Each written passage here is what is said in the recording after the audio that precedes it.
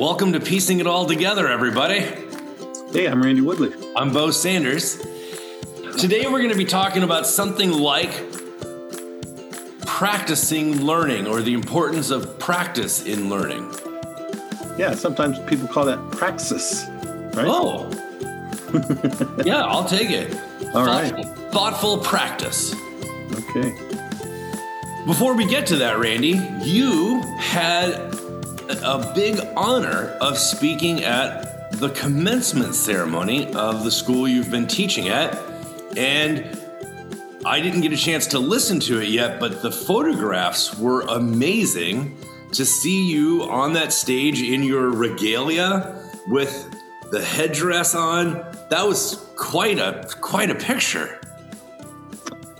Yeah. So and when you say regalia, I had my academic regalia that was created in the NATES program when I was heading that program up the North American Institute for Indigenous Theological Studies. We created our own gowns and those kinds of things. Nice. Yeah, they're a little different. Instead of 3 bars, we had 3 eagle feathers and some fringe and all that sort of thing. And then, then I had on my my eagle feather headdress, which, when I was given that, one of the things the elder told me was, and it was given in a public ceremony, was that, when you wear this, you wear it to honor the people you're addressing. And so, I was honoring all those graduates, many of whom I knew and had in my courses. So that will be my final commencement service, which I think is why they asked me to do the commencement address, which is ironic because the first year I was here, I did the commencement service for the whole George Fox thing, when they used to have both undergrads and grads graduating together. Okay. So my first year here and my last year here, I was able to book in the commencement services. Oh, that is perfect symmetry. Yeah, it was kind of good. I like that. I always like when people honor you, and when you and Edith get a chance to share your wisdom and your experience and your insights. I always just love those opportunities, and every time I've gotten to be there for those, people are, both moved, but also their consciousness is expanded because they're introduced to a paradigm that they may not have had access to before. Right. Yeah. And also everybody wants their picture taken with the guy with eagle feathers on. So. Wow. Honestly, they were great pictures, and it made me smile ear to ear to see them. Yeah. And then I was really shocked. Literally shocked to be honored with one of the 2 awards that they give out to graduate faculty every year. Yeah. And so the George Fox Awards, 2 undergrad faculty awards and achievement awards, and 2 graduate school faculty achievements awards. And this is, grad schools, not just the seminary, but all the other ones, psychology and sociology and all the rest of them. And the seminary actually received both awards this year, which is really unusual. And another thing that was unusual is that there were no white people receiving the awards this year. Wow. So, yeah. And that's a big deal, because I know that George Fox as an institution has made a commitment for diversity in faculty hires. And so for that to bear fruit in an award presentation like that, that's a big deal. It was. And actually, if you look at the photos, you'll see that most of the people in the seminary are not white. Yeah. And the reason that that's happened, well, one of the impetus was, like having a Native person there pointing out all their racism and, Wait, is that Native person you? Yeah. Yes. I wasn't alone, but I was definitely one of the main instigators.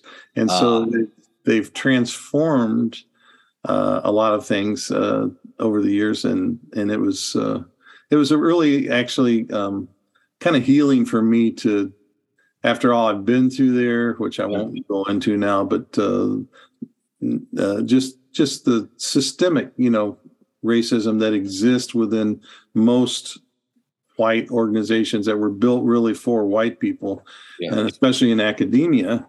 And the things that I've gone through there, I've shared a lot of them with you over the years, and it's been pretty consternating. But with the drum roll, so Eka Putra, who teaches in the Bible department, received the Teacher of the Year award. Wow. He's and I'm forgetting where he's from, but it's not Malaysia, but it's Is it Indonesia? Indonesia, yeah, thank you. And he received the Teacher of the Year award, which is great. And I saw that happen, and I was like, well, that's fantastic that he got something. And then I was pretty shocked. Back to my shock to see that I received the Faculty Achievement Award, Graduate Award for Research and Scholarship. Wow. And so I'd been nominated for that one once in the past, and I've been nominated for the Teacher of the Year 3 times in the past, but never thought I would ever get that. And to my surprise, utter surprise, I was like, my jaw dropped when they said my name, because I've been for many years there persona non grata. And but I know a lot of that had to do with a couple things. One is our new dean, who has been very supportive of me over the last few years, Mary Kate Morris. She's fantastic. She's amazing. Yeah, and just a very fair person. Yeah. I think her probably pushing it, and then also I think I produced so much stuff in the last 2 years that there was just no way they could give it to anyone else, because in the last 2 years I produced one book with you, Decolonizing Evangelicalism, and then January 4th this year, Becoming Rooted, which is done extremely well. And then April 19th this year, Indigenous Theology in the Western Worldview, which is doing well. And then in July, I have another one coming out called Mission and the Cultural Other, A Closer Look. And then I produced, I think, 8 chapters during that time period, and 5 different articles. So with all of that, I just don't think there was any way they could say. Wow. You didn't give them an option to not recognize that level of output and scholarship. Well, I think they could have, but when you have somebody like Mary Kate in your corner, I think it just made it obvious. So beautiful. Yeah. So I was really, in a way, it was very healing for me to look back and to see the changes that have happened. Certainly not all of them, but some of them as a result of my pushing, and others. And to see that you can make a difference systemically when you stand by your principles. And I always, one of the problems that I've encountered in life is that there's sort of like, and this is actually what I spoke on. So I spoke at the commencement address on me, my world, and the world, right? Mm-hmm. So there's the me, and I have to make the changes in myself, right? Mm-hmm. There's my world. How do I change my community, my workplace, my organization, my church, etc., my county, my city, and then there's the world. And I said very few of us ever get a chance to change the world, but it's the changing the me and the change in my world that prepares us to change the world. And so So I've always felt, like I had to have the integrity within myself, and then the integrity to change my world. And my world has always been predominantly where I work. Mm-hmm. And so I've always stood up and created impetus for structural change in the places that I've worked. I always thought it was a bit hypocritical for me if I ignored the racism and paternalism and patriarchy and things in my own workplace, and then I went out in the streets and I marched against it, right? Yeah. So we have to have integrity. And the thing is the reason that most people are able to do that, disconnect with their workplace, mm-hmm. and then go do something to change, quote unquote, the world, is because it costs too much to change your world. It will cost you. And it's cost me dearly over the years. I paid a high price, but I look back now, I'm getting ready to retire next year. And and it was painful, and there've been some painful consequences, but I have to say, at least I feel like I have my integrity intact. So. Wow. Randy, thank you for sharing that, and just to know that was a healing moment for you just brings joy to my heart to know, because for all the ups and downs and twists and turns, to see that landed in a good place is just amazing. It really was. I think just Creator's kindness to allow me to see through those kind of eyes before I left. So, wow. And also thanks to, people who were put in the right positions, like Mary Kate, for example. Oh, God bless her, man. Yeah. Because if things would have stayed the same as they were all along, this kind of thing would have never happened. And I'd probably still have quite a bit of bitterness and other things, but I'm just really glad it worked out well for everybody. So the organization's better off, and I'm better off now. So. What a great way to open this episode. Wow. By the way, speaking of ECA, I just want to shout out Claremont. He's a Claremont grad. And so I want to acknowledge that. We were actually in our PhD programs at the same time, and overlapped a little bit with the post-colonial emphasis. Uh-huh. So I know him a little bit from Claremont days. And so I'm very happy for him. And now it's interesting because the church community that he's a part of is sort of a sister church to us. I'm on the west side of the river. They're on the east side of the river. And so he's sort of the theologian in residence or something over there. And I know plays a really important role. And I get to talk to his pastor, and she just thinks the world of him. And so I'm just so happy to be associated with him and to see him doing well. That's really, and I'm actually going to link in the show notes to an article that he wrote about the post-colonial love of God, because I think it's a really good article. And so I'll share that with everybody in the show notes there. So look for that. Yeah, I didn't know any of that. I didn't even know you had any connection. So, we went to lunch one time when he was first hired. And then we've just had several just very small chats, but I really like him as a person. And then I hear a lot of good things from students about his courses too. So I did too. I heard he's a very, very good instructor. Yeah. Hey, I want to thank a couple of our listeners who, after a couple episodes ago, I mentioned that I had switched programs and that I'm actually working on my dissertation now to finish up a Doctor of Ministry. So two things that I think you might find interesting, Randy. The first is that Claremont School of Theology was going to move up here to Willamette University. Right. Be a part of in Salem. But because of the legal battle to sell their property in Claremont and the inability to do so, they're going to have to dissolve that relationship. So if I graduate next year, hopefully, I will actually be walking the stage in LA and not here in Salem.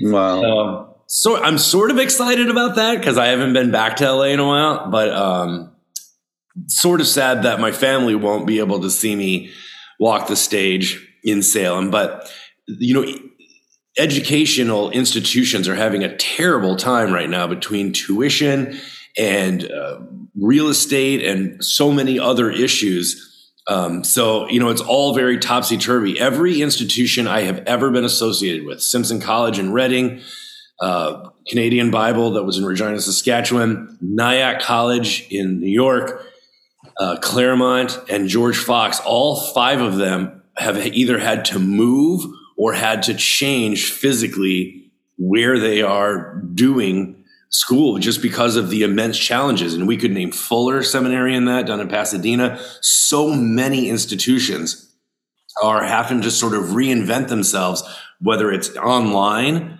or with residential seminary and with denominational changes and so many things with real estate prices. I mean, it's a really weird time to be in higher ed. Yeah, and particularly seminary, because, a couple statistics you might be interested in. 150 pastors a month leave the clergy. I heard this.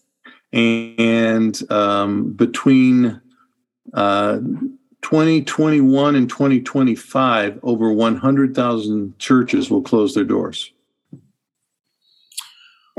Woo, that's amazing to think about. The seminary isn't trying to figure out what its purpose is anymore, which is different than it used to be.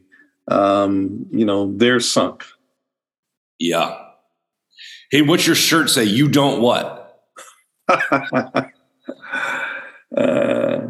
You don't scare me. I have 2 daughters. Was that a Father's Day present? Yeah, from my youngest daughter, Sky. I love it. That's hilarious. You always have interest. When you have a message shirt on, it's always an interesting message.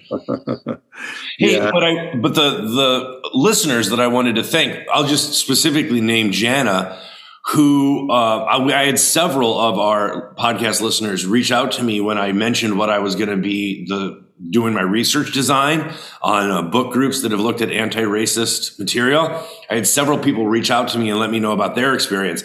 But she actually wrote me a lengthy email giving me some really good direction, actually, as I formulate my research questions.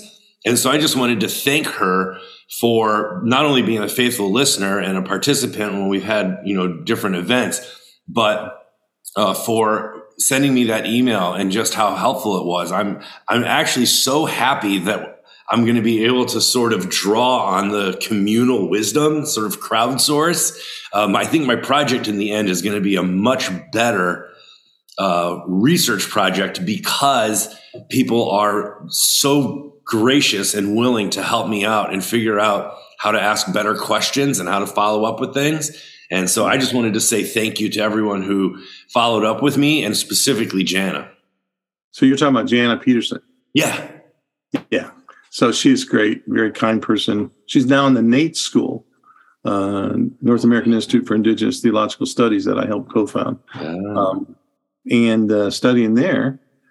She also, I'm just going to give another shout out to her and to Sarah Withrow King, who basically manage our volunteer page. What? And yeah, so I'm really thankful to both of them. We have a volunteer page where people sign up when they come out on the last Saturday of every month, and then sometimes groups come out and individuals come out at different times, and that takes some of the burden off me for them to manage that and let me know what's happening. So yeah, we got some great people around. Man. Yeah. We've had so much overlap in the intro to this conversation this morning. That's awesome to see all of the interweaving of our relational web. Yeah. Randy, I want to ask you a question that I think you want to answer. Why is it so important that people get their hands in the dirt when they're learning about whether it's agriculture or spirituality? Why is the practice so important to the way that you conceptualize of learning and education and spirituality. Why is it so vital? Yeah. So that could be answered in a whole lot of different ways. Mm-hmm. When you just talk about even just getting your hands in the dirt, what's happening is one, you're getting some protective bacteria that you would not otherwise get on your body.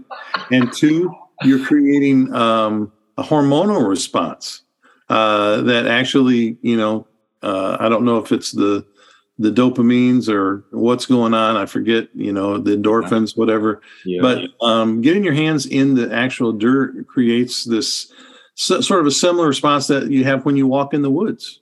Yeah. And when you walk in the woods, there's actually, trees actually put off a pheromone that make you feel better when you go in the woods. So, nature is designed to basically welcome us, if you will.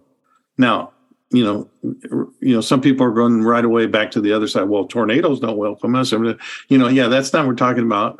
Those, we could talk about those also, but when we talk about theodicy.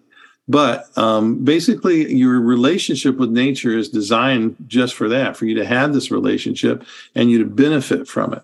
So that's just and then on a subatomic level, that dirt is basically becoming a part of you and you a part of it. And, and that's where we all come from. And that's where we all go back to begin with. So there's some benefits to the literal getting your hands in the dirt, like you said, but like at a little broader scale. Right. So we've got this Platonic dualism that's been a part of us for over 3,000 years.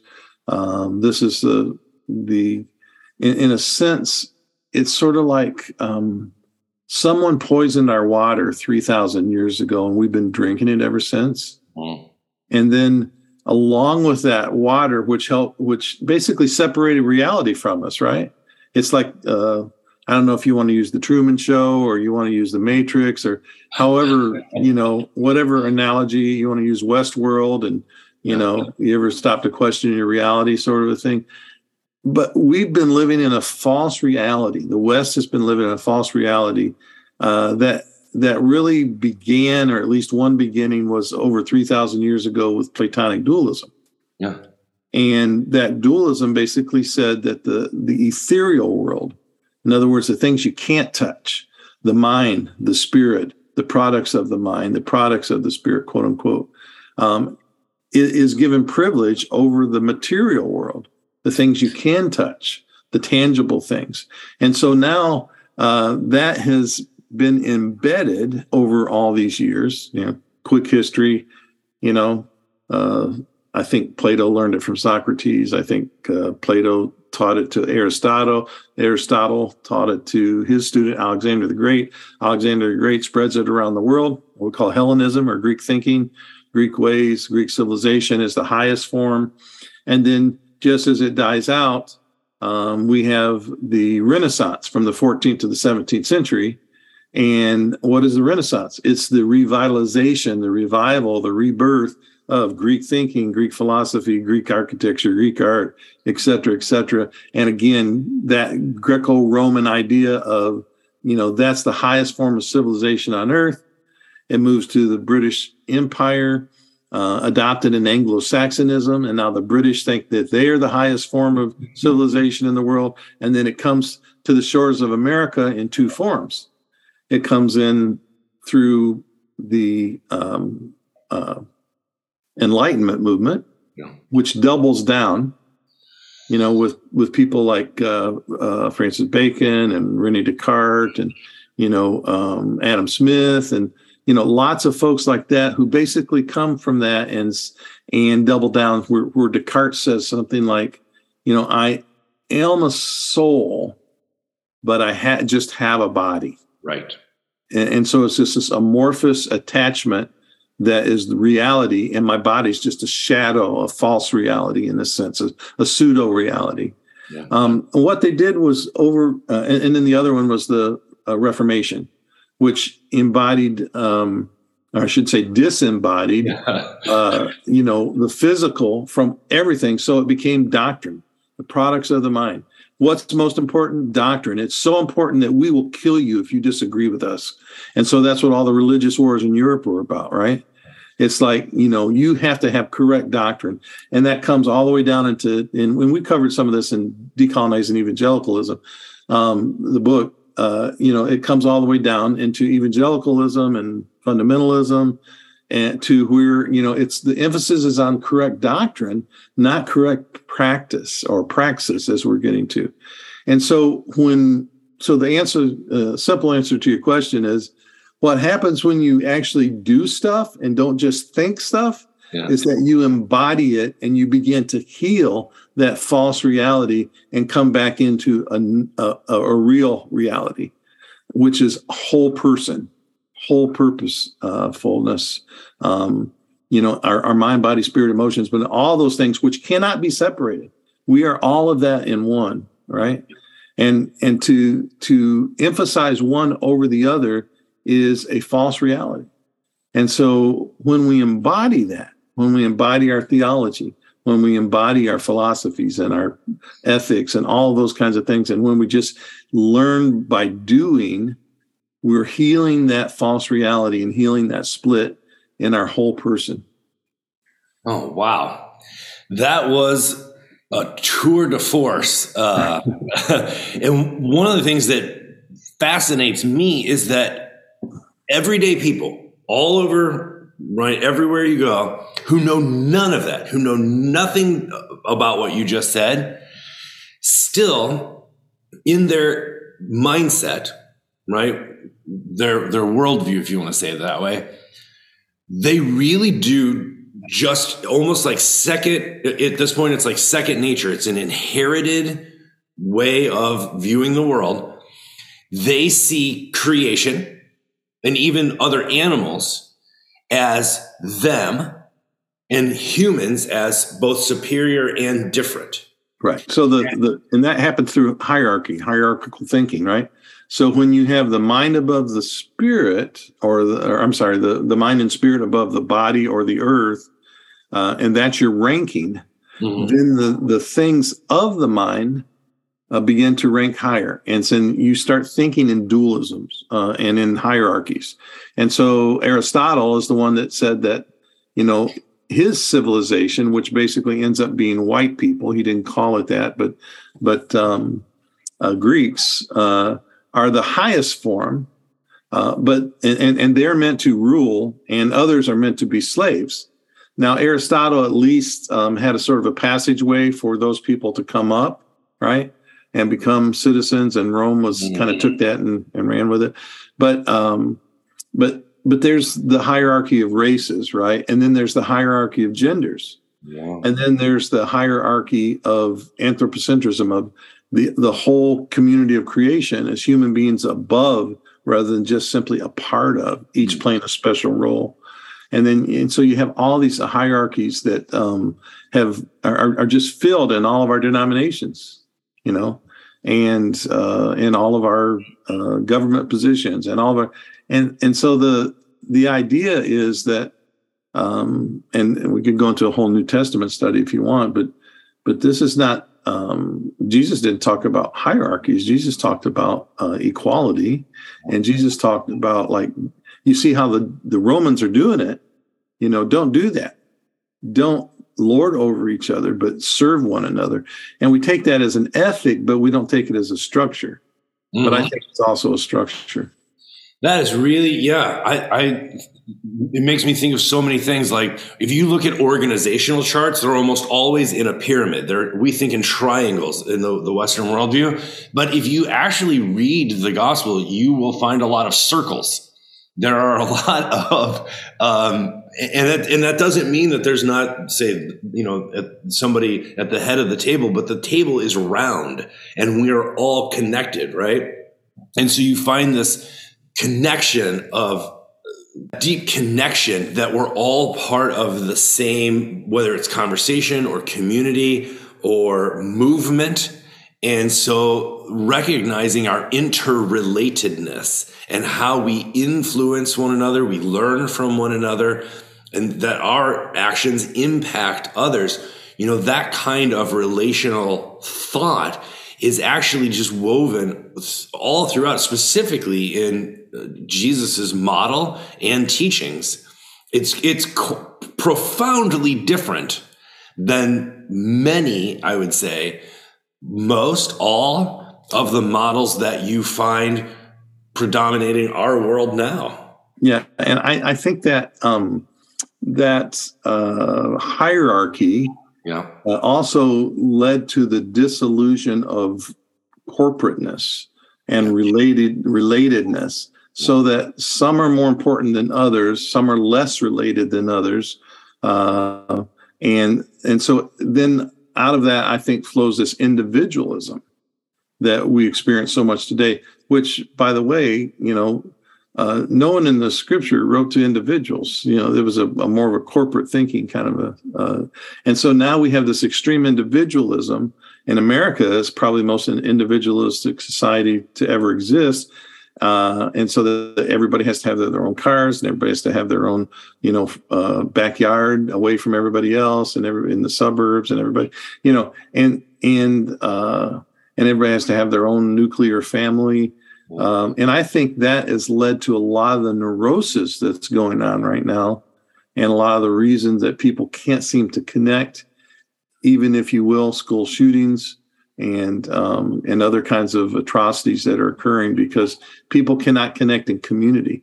And community does so much for us. It makes us accountable. It gives us the acceptance that we need, so that we don't have to find other ways to be accepted. And it also shares resources, of course, and it makes us feel a part of something where we all have a role.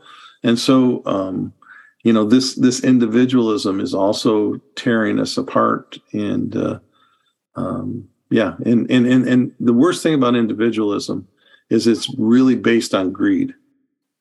Capitalism is based on greed. Yeah. This unbridled capitalism that we insist on.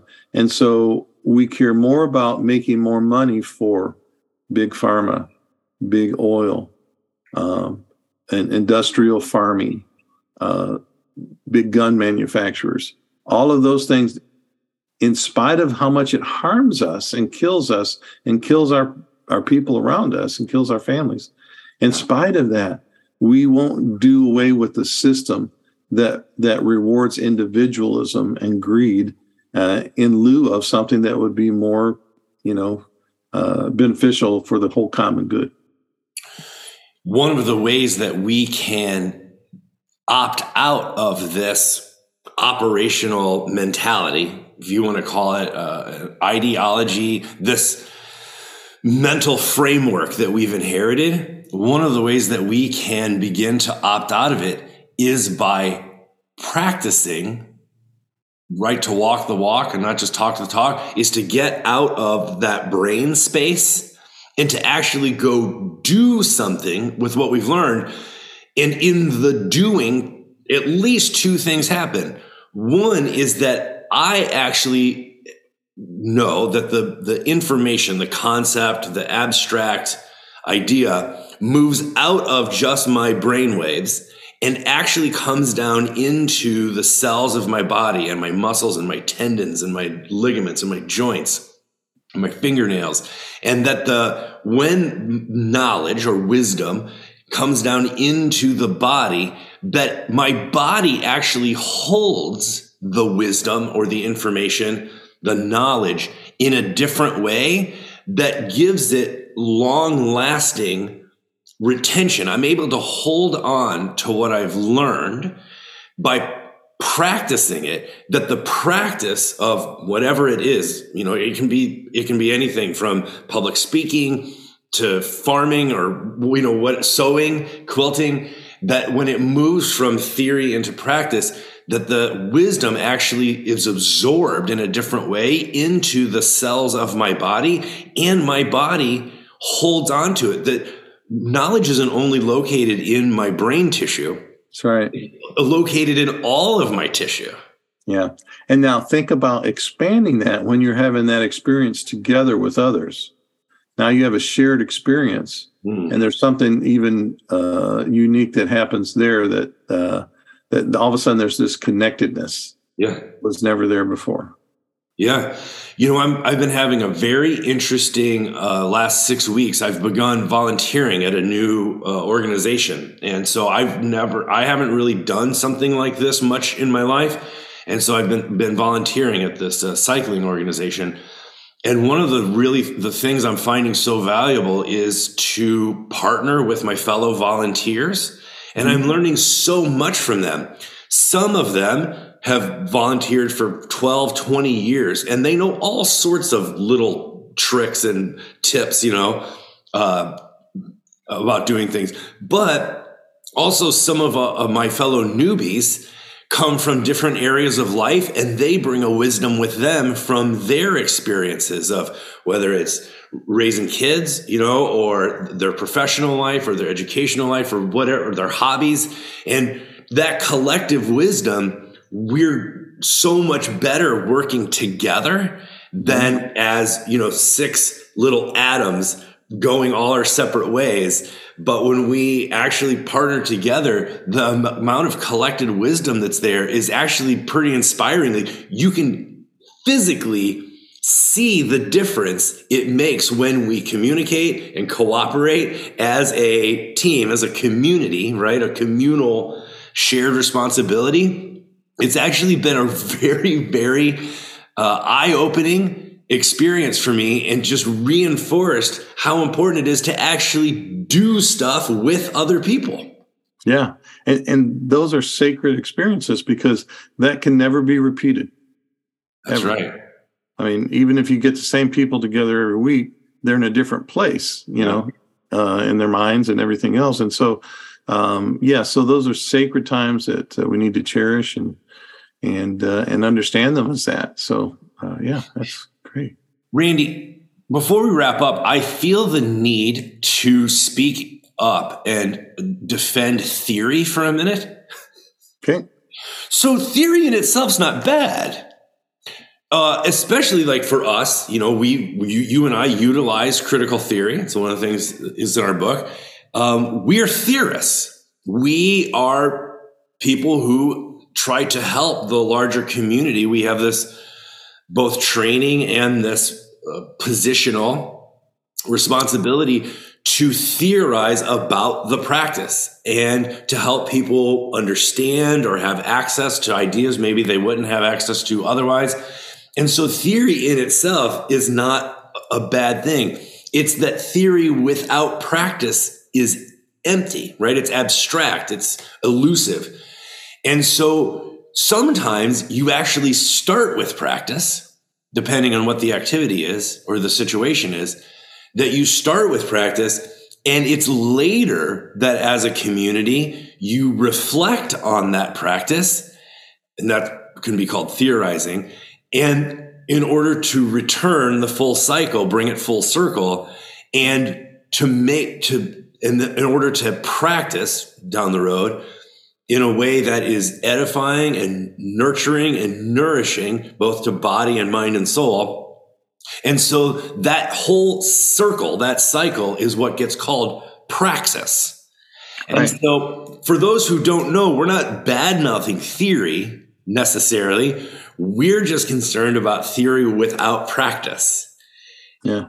And now that's one way to put it. And maybe we'll end with this quote. I heard a wise elder say something. And I don't know, I think this can go along with what you're saying, but also in some ways it sort of tips it a bit. Okay. And he said he was raised traditional. And he said, our traditional way is to feel with your heart, and then your heart tells your mind what to do.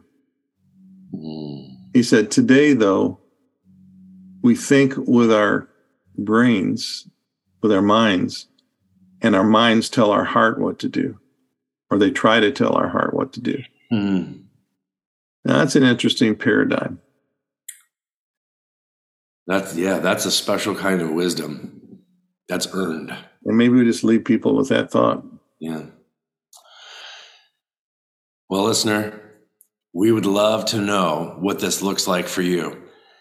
Hand and heart and head in community. And so we would love to hear from you. So if you want to email us at Piecing It All Together, or you can post on the Facebook page, or you can post on the show notes here for the episode. But this is going to be an ongoing conversation, and we would love to hear your thoughts on it and how you practice it. All right.